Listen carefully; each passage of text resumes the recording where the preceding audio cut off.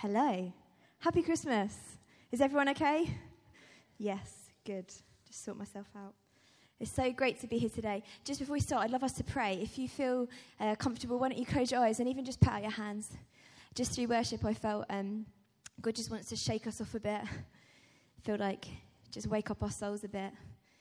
Father, we love you. We love worshiping you. We ask that you would come right now like you already have, but just keep coming with your Holy Spirit. Bring your word to life, we pray, as we look at who you are. Come and nudge us. Come and give us hungry hearts, we pray, for you, Jesus. Amen. Amen. So, I love this book. It's incredible. Love delving into it. Not always the best reader, but man, I love it. And usually we, through our Preach series, we delve into a passage and really open it out, and that's great.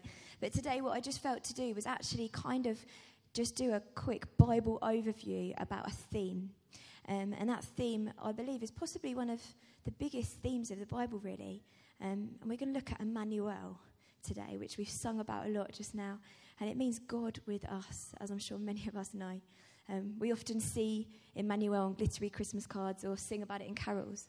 But I'm really in faith that as we briefly explore it today, that God just wants to bring like fresh breath and air to this word and this meaning that will impact our lives. So let's be in faith for that. Right, just to get started, youth, I need your help because they were rubbish this morning at pairing these things up. We're going to play a bit of a pairing game. So a picture's going to come up and I want you to see if you can guess the other pair. And they're really easy, so if you can't get them, I would genuinely pray for you after, okay? This is my level. Right, let's go. Salt and... Yes! Ants and... Very good. See, I told you it was this easy. A sock and... Yes, the other sock. That is not the story in my household. You can ask my other half. And then finally, heaven and... Yes. You guys were much better than the first one. That's good. So today we are going to look at Emmanuel, and we're going to look at it through the lens of heaven and earth, which I believe is one of the most incredible pairings in history, past, present, and future. So we're going to trace the joining of heaven and earth from Eden, right at the beginning of the creation of the world, and then we're going to run right the way through in a whistle-stop tour to eternity, and then we're going to look at our part now. Is everyone with me? Hold on to your seats. We're going to tear through, but it's going to be good. I love it. Okay, so just a side note before we get into it. When we're talking about heaven, we're talking about the kingdom of God. So we're talking about where the rule and reign of God is. We're talking about God's space. And then we're talking about earth. We're talking about humanity and the physical world we see around us, the space that God's made for us to rule and reign with him. So heaven and earth always meant to be joined. Cool, so let's start right at the beginning. Genesis 1, good place to start, says this, verse 1. In the beginning, God created the heavens and the earth. Let's just stop there. Right from the start, we need to understand this. God, Trinity, 3 in 1, Father, Son, and Spirit, was there before eternity began. And actually, he is complete and wonderful and whole in himself, full of love. And actually, his creation of heaven and earth wasn't to fill an empty hole. They didn't need to create us, create this world. Actually, God created it as an overflow of love, of who he is, to display his glory. So right from the start, we were not something that fills a gap for God. We're something that God purposely and intentionally said, I want humanity to know me, and I'm going to make you so that you can know me. So that's where we start in this incredible story. And actually, we see the pinnacle of this joining of God and humanity, heaven and earth, in a place called Eden. And his first image bearers, Adam and Eve, who he made, actually, they got to walk with him, with God, in the cool of the day, the Bible says, through the Garden of Eden. And I was thinking about this, and actually if, say, the Queen rocked up now, there'd have to be a load of planning and security and probably a lot of people wanting to meet her. Even if you think about celebrities, you just can't really get near them now. We're talking in Eden about the God, the creator of the world, the Father of all, and he walked one-to-one, face-to-face, person to person with Adam and Eve. That was his intent, his design at the beginning of the world. It's amazing. It's not like any other God. So we see right from the start in Eden, Emmanuel, God with them in Eden. So then we move on to the next part, sin. This is the most devastating break in history. We as humanity, we chose to go our own way. We rejected that intimacy with God that he created us for as our Father, for the lie of our own pride and self-love. Do you know what? God is so holy. He's so set apart. His kingdom is good and true, and he can't be near sin. So this breakup had to happen, and it broke his heart. Adam and Eve banished from Eden, the place where heaven and earth, God and man were meant to be together. They were banished. But do you know what, guys? Even in this moment, Emmanuel, God with us, is still there. He makes a promise as they're banished that he will redeem the earth once more, and we'll see that as we go on. So even in this brokenness, Emmanuel, God with us, is still there, speaking promise in. Then we move on to the Old Testament, such wonderful books of stuff. And what I felt is just to delve into a few stories, just to show us, and just for us to be amazed again at how even before Jesus came, God had a plan to show hints and whispers of his plan and purpose to draw heaven and earth together. So just to pick up a few examples, we see God's heart to be with us through miracles, like when he brought his people out of Egypt and parted the sea. It's like God saying, here's a way, I'm going to save you. And then even through the burning bush, he so wants to speak to his people where Moses is there with the bush, and God just chooses to speak with his very voice to Moses. And even through pillars of fire where God's like, I'm going to come and I'm going to show you the way. I'm going to be with you, my people. And then to individuals, Moses crying out on the mountain saying, God, I want to see you. And Moses, there was this deep thing in Moses that he knew he was made for more than what he was experiencing of God. But God says, Moses, you can't see me. If you see me, you'll drop dead. But his heart is still to connect. So he says, go and hide in that rock, and I'm going to pass by you, and you can just see the back of me. And then we see God's heart to connect with us through the law. God gives his people the law and says, guys, do this. Men and women, live like this, because it will show you something of me. It will show you my heart for the poor. It will show you how I want you to love one another. It will show you not to murder and steal. These are things not of my kingdom. And it's just a glimpse again of God wanting to say, come and see me through the law. Through sacrifices, God again says, here's a way. I'm going to try and show you a hint of a way of a better thing that's coming. A way where you can make a sacrifice and you can be cleansed and you can come into my presence for just a moment. And then through tents, we get the people of God in the Old Testament wandering around in the desert. And God's desperate. He's like, I want to be with you. You need me. We're meant to be joined. So he calls his people to make a tabernacle where his presence comes and the people of God carry around an ark. And then when they finally set up home in the city of Jerusalem, again, God's like, I want to make home with you. So what does he do? Says, David, build me a house, build me a temple, and I'll come and I'll manifest my presence among you. Just amazing, these hints that we see. And then we see visions towards the end of the Old Testament, visions where God just shows Isaiah, Ezekiel, Daniel, just glimpses of what he's like. I'd encourage you, just get a hold of the Word of God and read some of these. They will do your heart good. Just to think, wow, God, this is what you're like. This is who you are. And then finally, as we draw to the end of the Old Testament, we just get some wonderful prophetic words. And I love reading the bits in Isaiah, and it's just God's whisper. I have a plan. I'm not leaving you broken. I'm coming to redeem you. I'm going to send my son, and he's going to be called Emmanuel. So we've whistled through the Old Testament, but even there, hopefully you can see, even through that, through various different ways, God is Emmanuel. He is wanting to be with us. Then 500 years of silence from God through the Bible. But actually, God hasn't forgotten or given up on us. He will not let us go. He has a plan. 2,000 years ago, a little baby then appears in a humble back room in a town that no one cared about, in the middle of a politically horrific time for the people of God under the Roman Empire, Emmanuel came.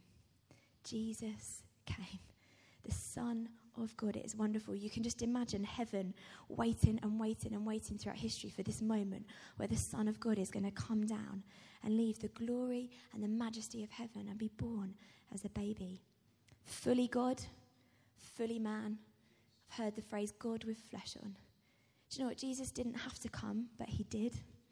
In full obedience to the will of the Father and with the joy of redeeming all of us, he came. John 1:14 says, the word, Jesus is the word, became flesh and dwelt among us. Not just the presence of God like in tents and tabernacles, the very physical body of God, fully man, fully God, came and dwelt among us.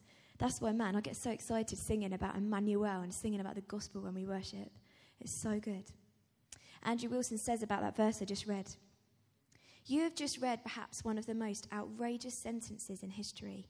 No truth ever revealed, no truth is more jarring than the fact that the Word of God, the pre-existent Son of God, became human and set up the tent of his dwelling among people. There are loads of important truths in the gospel, but they all depend on this one. It's not an exaggeration to say that the incarnation, God becoming flesh, is the most scandalous teaching anyone has ever given. More scandalously, it is completely true. Let's just pause there for a moment. Really feel like as we are just whizzing through some of this, it does our hearts good to engage and speak some of this stuff out. So if you feel comfortable, if you believe in Jesus, why don't you just repeat these couple of statements after me? I believe in Jesus. I believe he came as a baby, fully God, fully human. Thank you, Jesus. So then through his life, Jesus, he brought the kingdom of heaven. God's rule and reign, he brought it into everything he did. And we can see that through the gospel stories. He loved. He healed people. He taught about the kingdom of God. I would love to have been there just sitting, lapping up the teaching of Jesus as he shared with excitement, this is what my Father's kingdom is like. He raised up the poor and the broken. He brought forgiveness. He gave people dignity and hope when the fall had brought shame and rejection. And do you know what? He showed us what intimacy with the Father was meant to be like. Again, can you just imagine eavesdropping, hearing Jesus praying to the Father, hearing the passion and the relationship they had? And again, we can read about it in here with some of the prayers Jesus prayed. But as well as God's kingdom and his godlikeness, he also came, Emmanuel, as a human. He laughed, he cried, he knew loss and pain and rejection and suffering. He understood what it was like to be human. So through the life of Jesus, Emmanuel, God has come to us. Emmanuel, God has become like us. And then he died, the one who never sinned. He died for our pride and our sin. And this most incredible sign happened at the moment of his death. Do you remember I talked about the temple earlier? The temple was the place of the Holy of Holies, and in the Holy of Holies, a big curtain was put up, and it was a way of God saying, I want to dwell with you, but you can't come and be near me. My presence is, you'll die because of your sin. And actually, at the moment that Jesus died, the curtain in the temple in Jerusalem ripped from top to bottom. And again, you just feel the heartbreak of the Father watching his Son die for our sins, but also the just relief of the Father being able to rip that curtain open from top to bottom. And my little boy Ezra, he has a really wonderful book. It's called The Garden, the Curtain and the Cross. And there's a beautiful page we open up and read together. It talks about the curtain ripping, and the words just say, all can come in. It's such a wonderful declaration of Emmanuel. All can come in because I have come. It's amazing. So Emmanuel, God has come to us. God has died for us.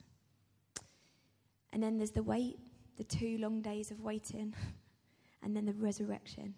Don't you love singing about the resurrection as we worship? It's the hope of the world, the resurrection of Jesus. And it's brilliant and it's wonderful. And the disciples are like, yes, we've got Jesus back. This is it. We've got God with us again. And then a really weird thing happens, which I know you all know. But Jesus said, no, I'm not going to be with you. I'm going to head back. So we enter the next phase, the Holy Spirit. Jesus said, my Father is going to send someone. We read about it in John 14. He said, it's better for you that I go. I will ask the Father, and he will give you another helper who will be with you forever. The helper is the Spirit of truth. And actually, Jesus got this bigger picture. He knew that he carried the kingdom of God, but he also knew that when he went back to be with glory, the Holy Spirit would be sent and would fill many hundreds and thousands and ultimately millions of Christians who followed Jesus throughout history, future. And he knew that the kingdom of God would spread more when the Holy Spirit comes into each one of us. Isn't that incredible? Let's just think about that for a moment. And I remember Alid in a preach a while ago, he said, the God who lives inside us, the Holy Spirit, is better than the God who walked beside us. Let me say that again. The God who lives inside us is better than the God who walks beside us. So in this coming of the Holy Spirit, we again see Emmanuel. God dwells in us through the Holy Spirit. I was thinking it's like being thirsty and sitting and watching an advert about water. It won't do you any good. Or even standing next to someone drinking water. Great for them, but you're still left thirsty. We're meant to experience and know the Holy Spirit. We're meant to drink for ourselves. And we're going to have some time at the end to do that. It's what we were made for as Christians. We were made to be filled with the Spirit of God. So if you're a Christian here, why don't you turn to the person next to you and say, the Spirit of God now lives in me. Say it again. The Spirit of God now lives in me. And then, guys, you're doing well. As if this couldn't get any better. What hope we have to come. The promise of eternity with our Jesus. Let's just skip to the end of the story and see what's going to happen. This is what it says in Revelation 21. So God shows this guy John a vision of what it's going to be like at the end. Then I saw a new heaven and a new earth.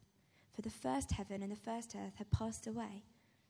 And I saw the holy city, the new Jerusalem, coming down out of heaven from God, prepared as a bride adorned for her husband. And I heard a loud voice from the throne saying, behold, the dwelling place of God is with man. He will dwell with them, they will be his people, and God himself will be their God. He will wipe away every tear from their eyes, and death shall be no more. Neither shall there be mourning, nor crying, nor pain anymore, for the former things have passed away. I will be his God, and he will be my son. Church, it is insanely ridiculous.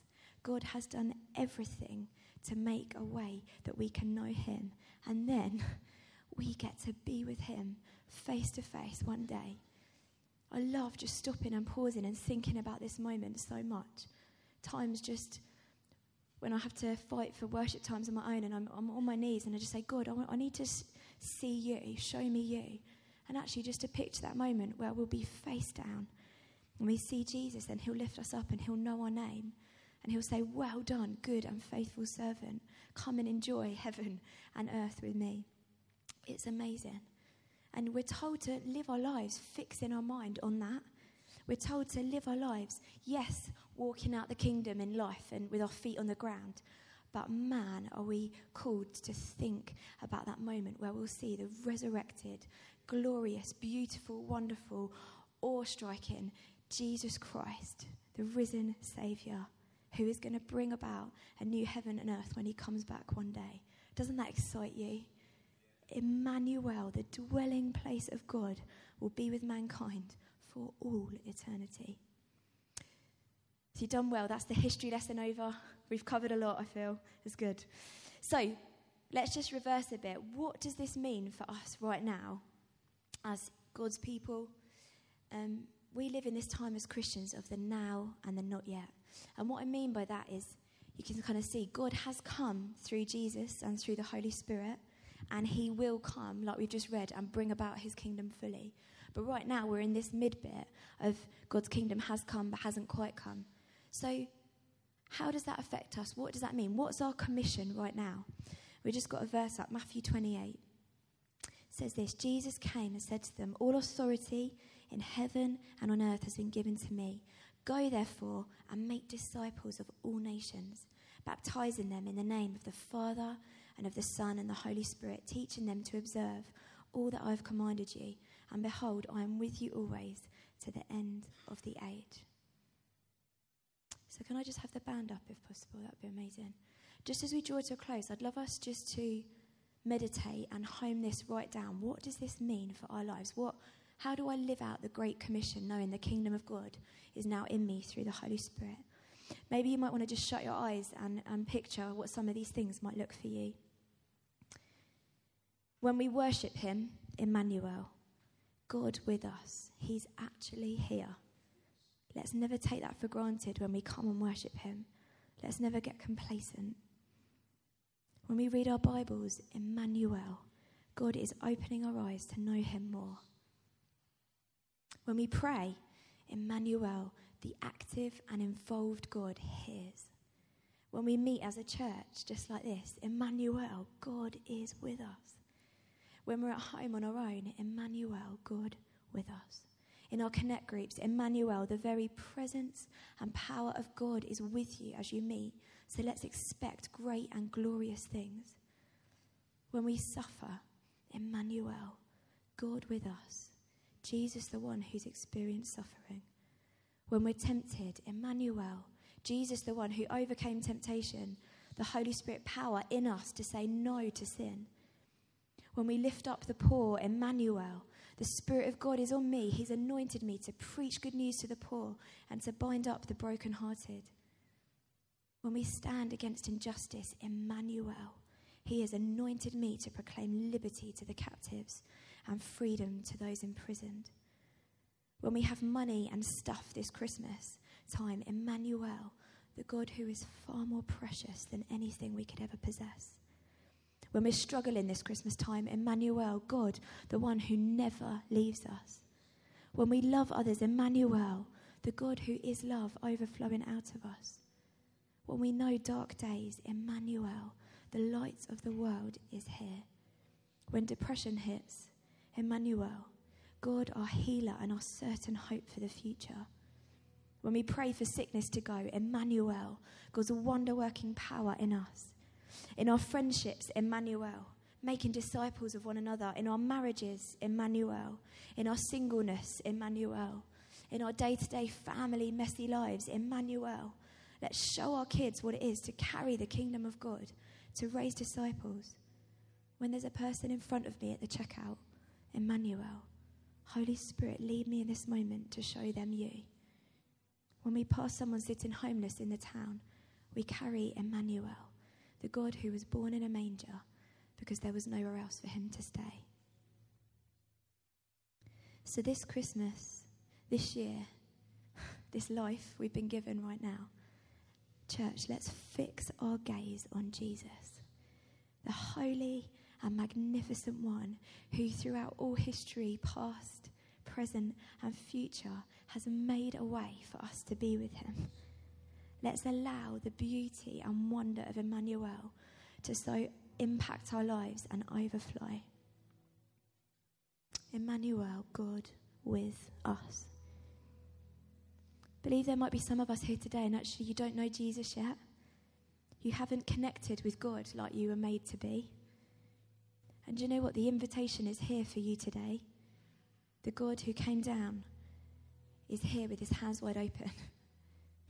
And it's going to be hard being a Christian if you make that decision. But God's with you.